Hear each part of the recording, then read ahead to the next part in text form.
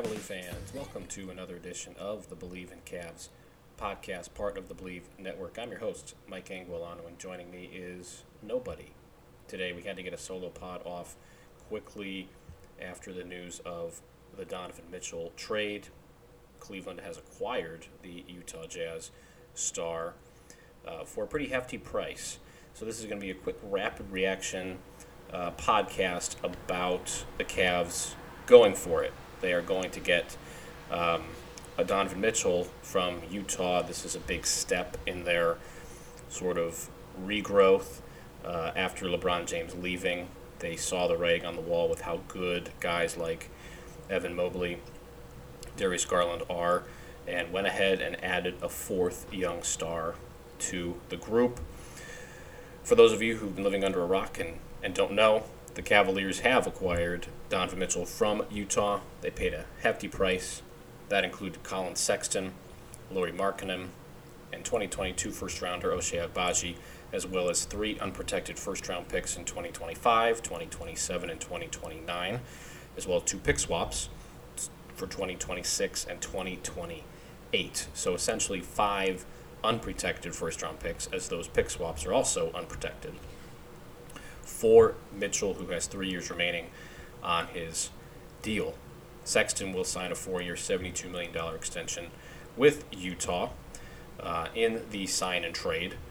And really, this move just transforms the Cavaliers into a very young, dangerous team that just filled its biggest gap.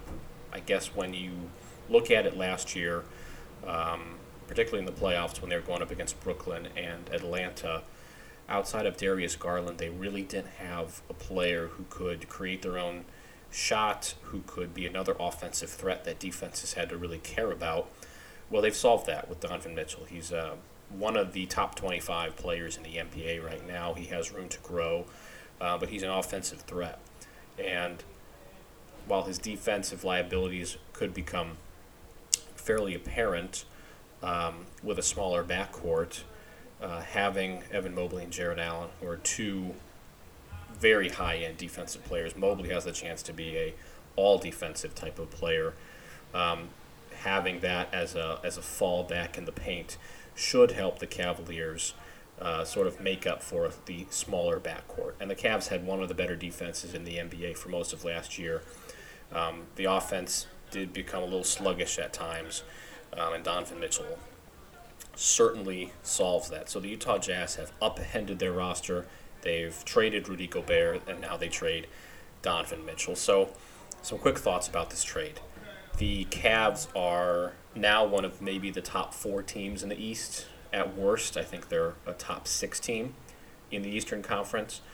Milwaukee, Philadelphia, Boston, Brooklyn, still residing near the top.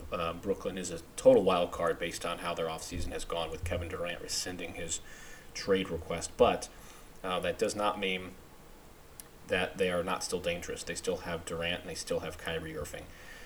So can't discount the Brooklyn Nets, although they could just as easily be a play-in team if they continue to be a very dysfunctional organization. But that's for a different podcast. Miami, still a very high-end team as well, went to the Eastern Conference Finals last year. They returned most of that team. They do get a little bit older. Jimmy Butler gets a little bit older.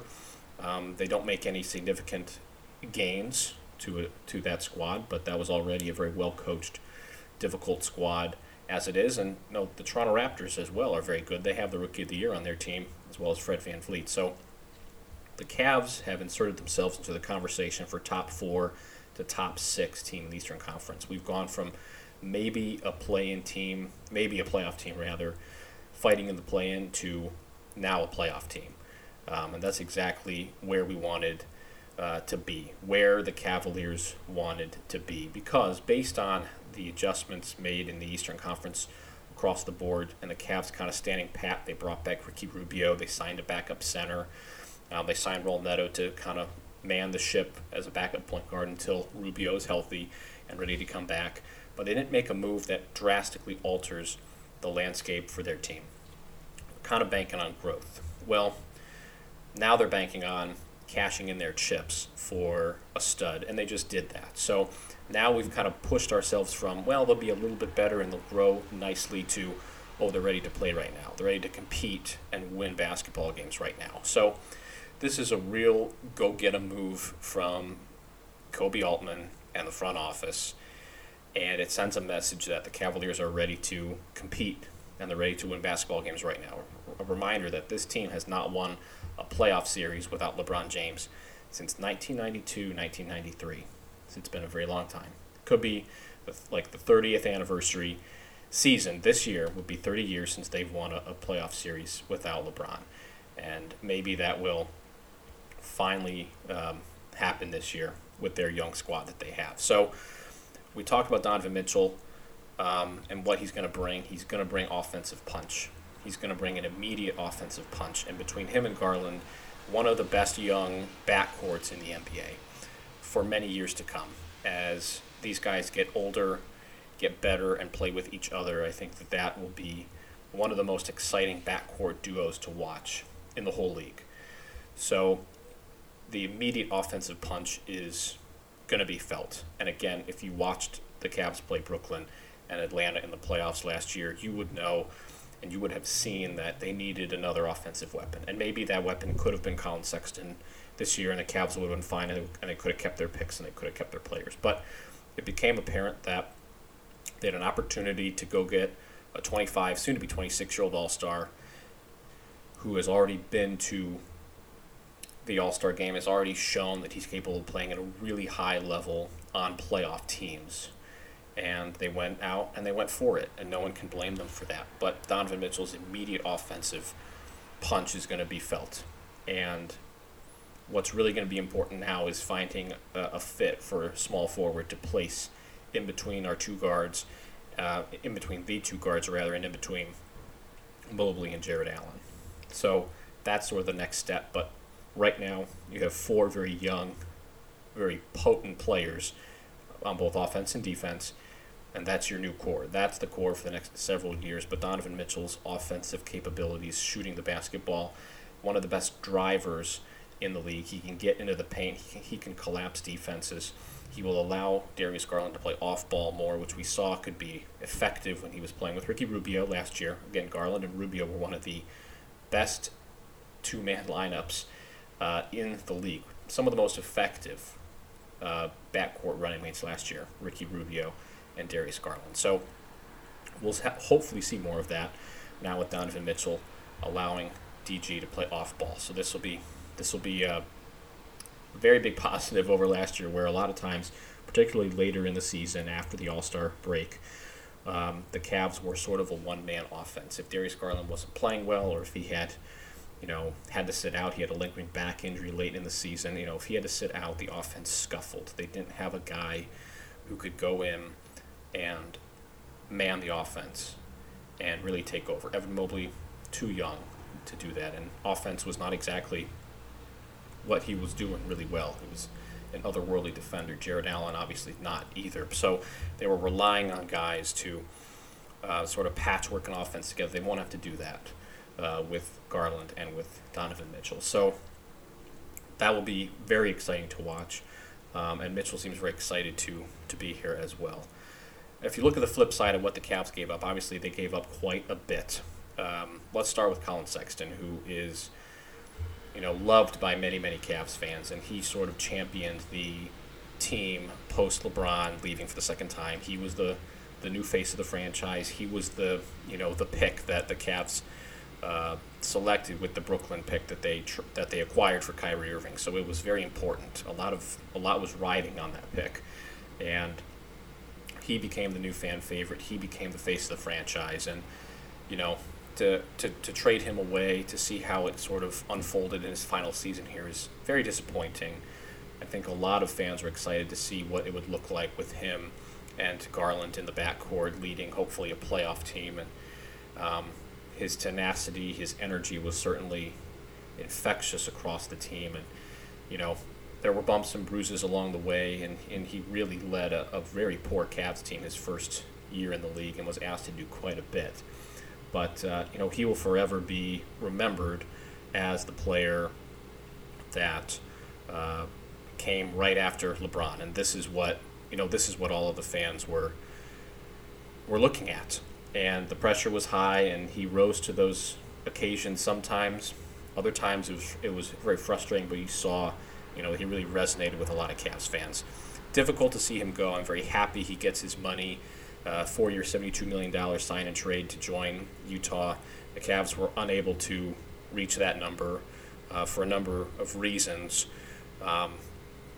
Mostly financial, mostly fit, and just going in a different direction. They saw the writing on the wall with Collin Sexton and had to make that choice. But we'll always love Collin Sexton here. He, like I said, he championed that post-LeBron team. He made some late February games very enjoyable during a time where it was difficult to find enjoyable things around this Cavaliers squad, between Ty Lue having to leave and Larry Drew essentially taking over and being very unhappy to even be around a basketball team because things were so bleak. But we'll always love Collin here, and wish him the best, certainly, in Utah. As for the rest of the pieces, Lauri Markkanen, only here for one season. He was a big ball 3, which I think will be felt, and there will be content on Fear the Sword, from SB Nation's Fear the Sword, about just how we're going to fill the role of small forward and sort of Lauri Markkanen's role in that big ball 5. Be sure to check that out.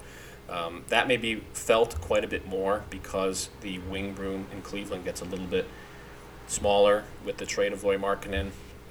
Only here for one season, but he did have his moments as well. Ochai Agbaji, don't have much to garner from him. He played a little bit in summer league. He looked like he could get a shot off. He looked like a pretty athletic 2 or 3, kind of like a Danny Green type, a more athletic Danny Green.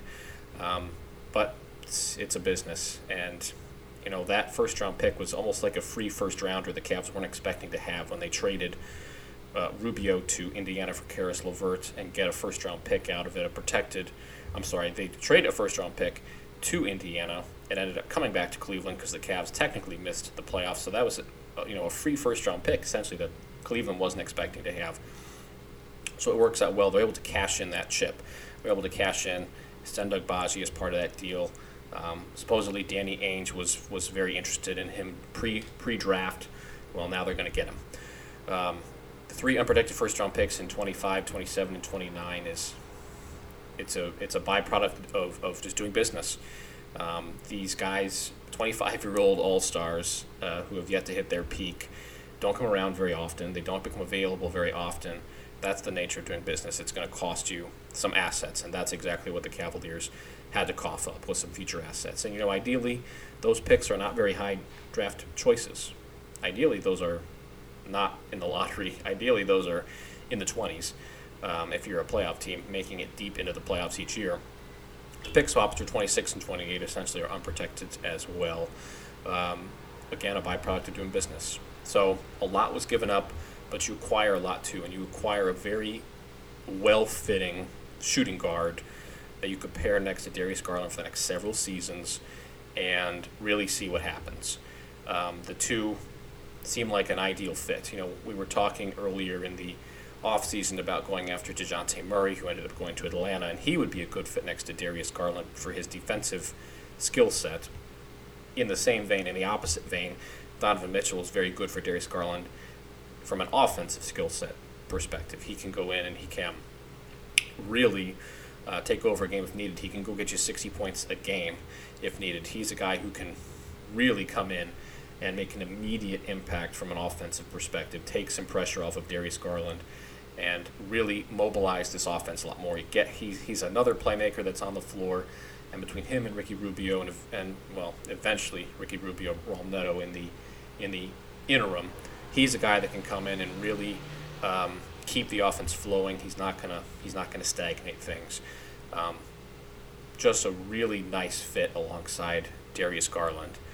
And this is sort of maybe, hopefully, the last huge domino for the NBA offseason. After Kevin Durant withdrew his trade request from Brooklyn, this is sort of the last piece. And for Utah, they've unloaded. Gobert is gone, off to Minnesota for, again, a massive amount of draft capital. I think Utah now has 13 unprotected or slightly protected first-round picks.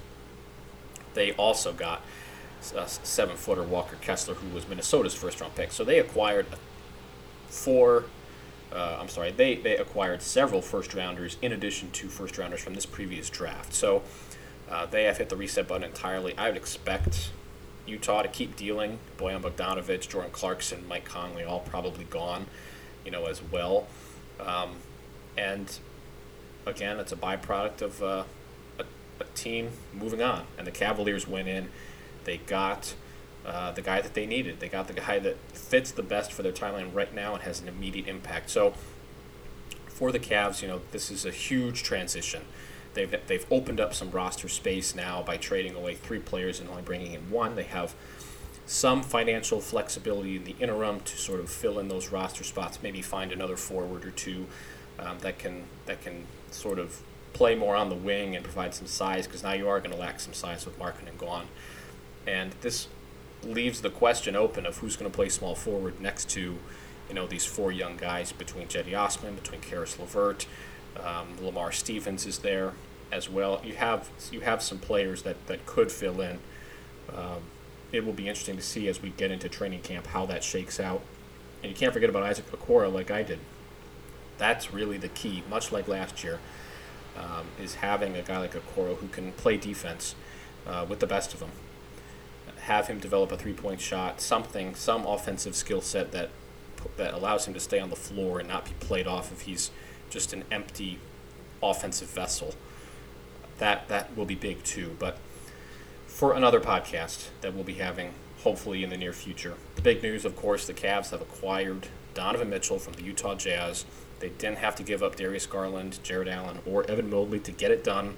They keep their core intact, and now they look like a very formidable team in the Eastern Conference. So that's going to do it for this quick edition of the Bleav in Cavs podcast. Hopefully, I'll have my co-host Derek Anderson back for the next edition so that we can delve more into the Cavaliers acquiring Donovan Mitchell and all that comes with it. I'd like to thank all of you for listening to this quick, rapid reaction edition of the Bleav in Cavs podcast. We'll see you all next time.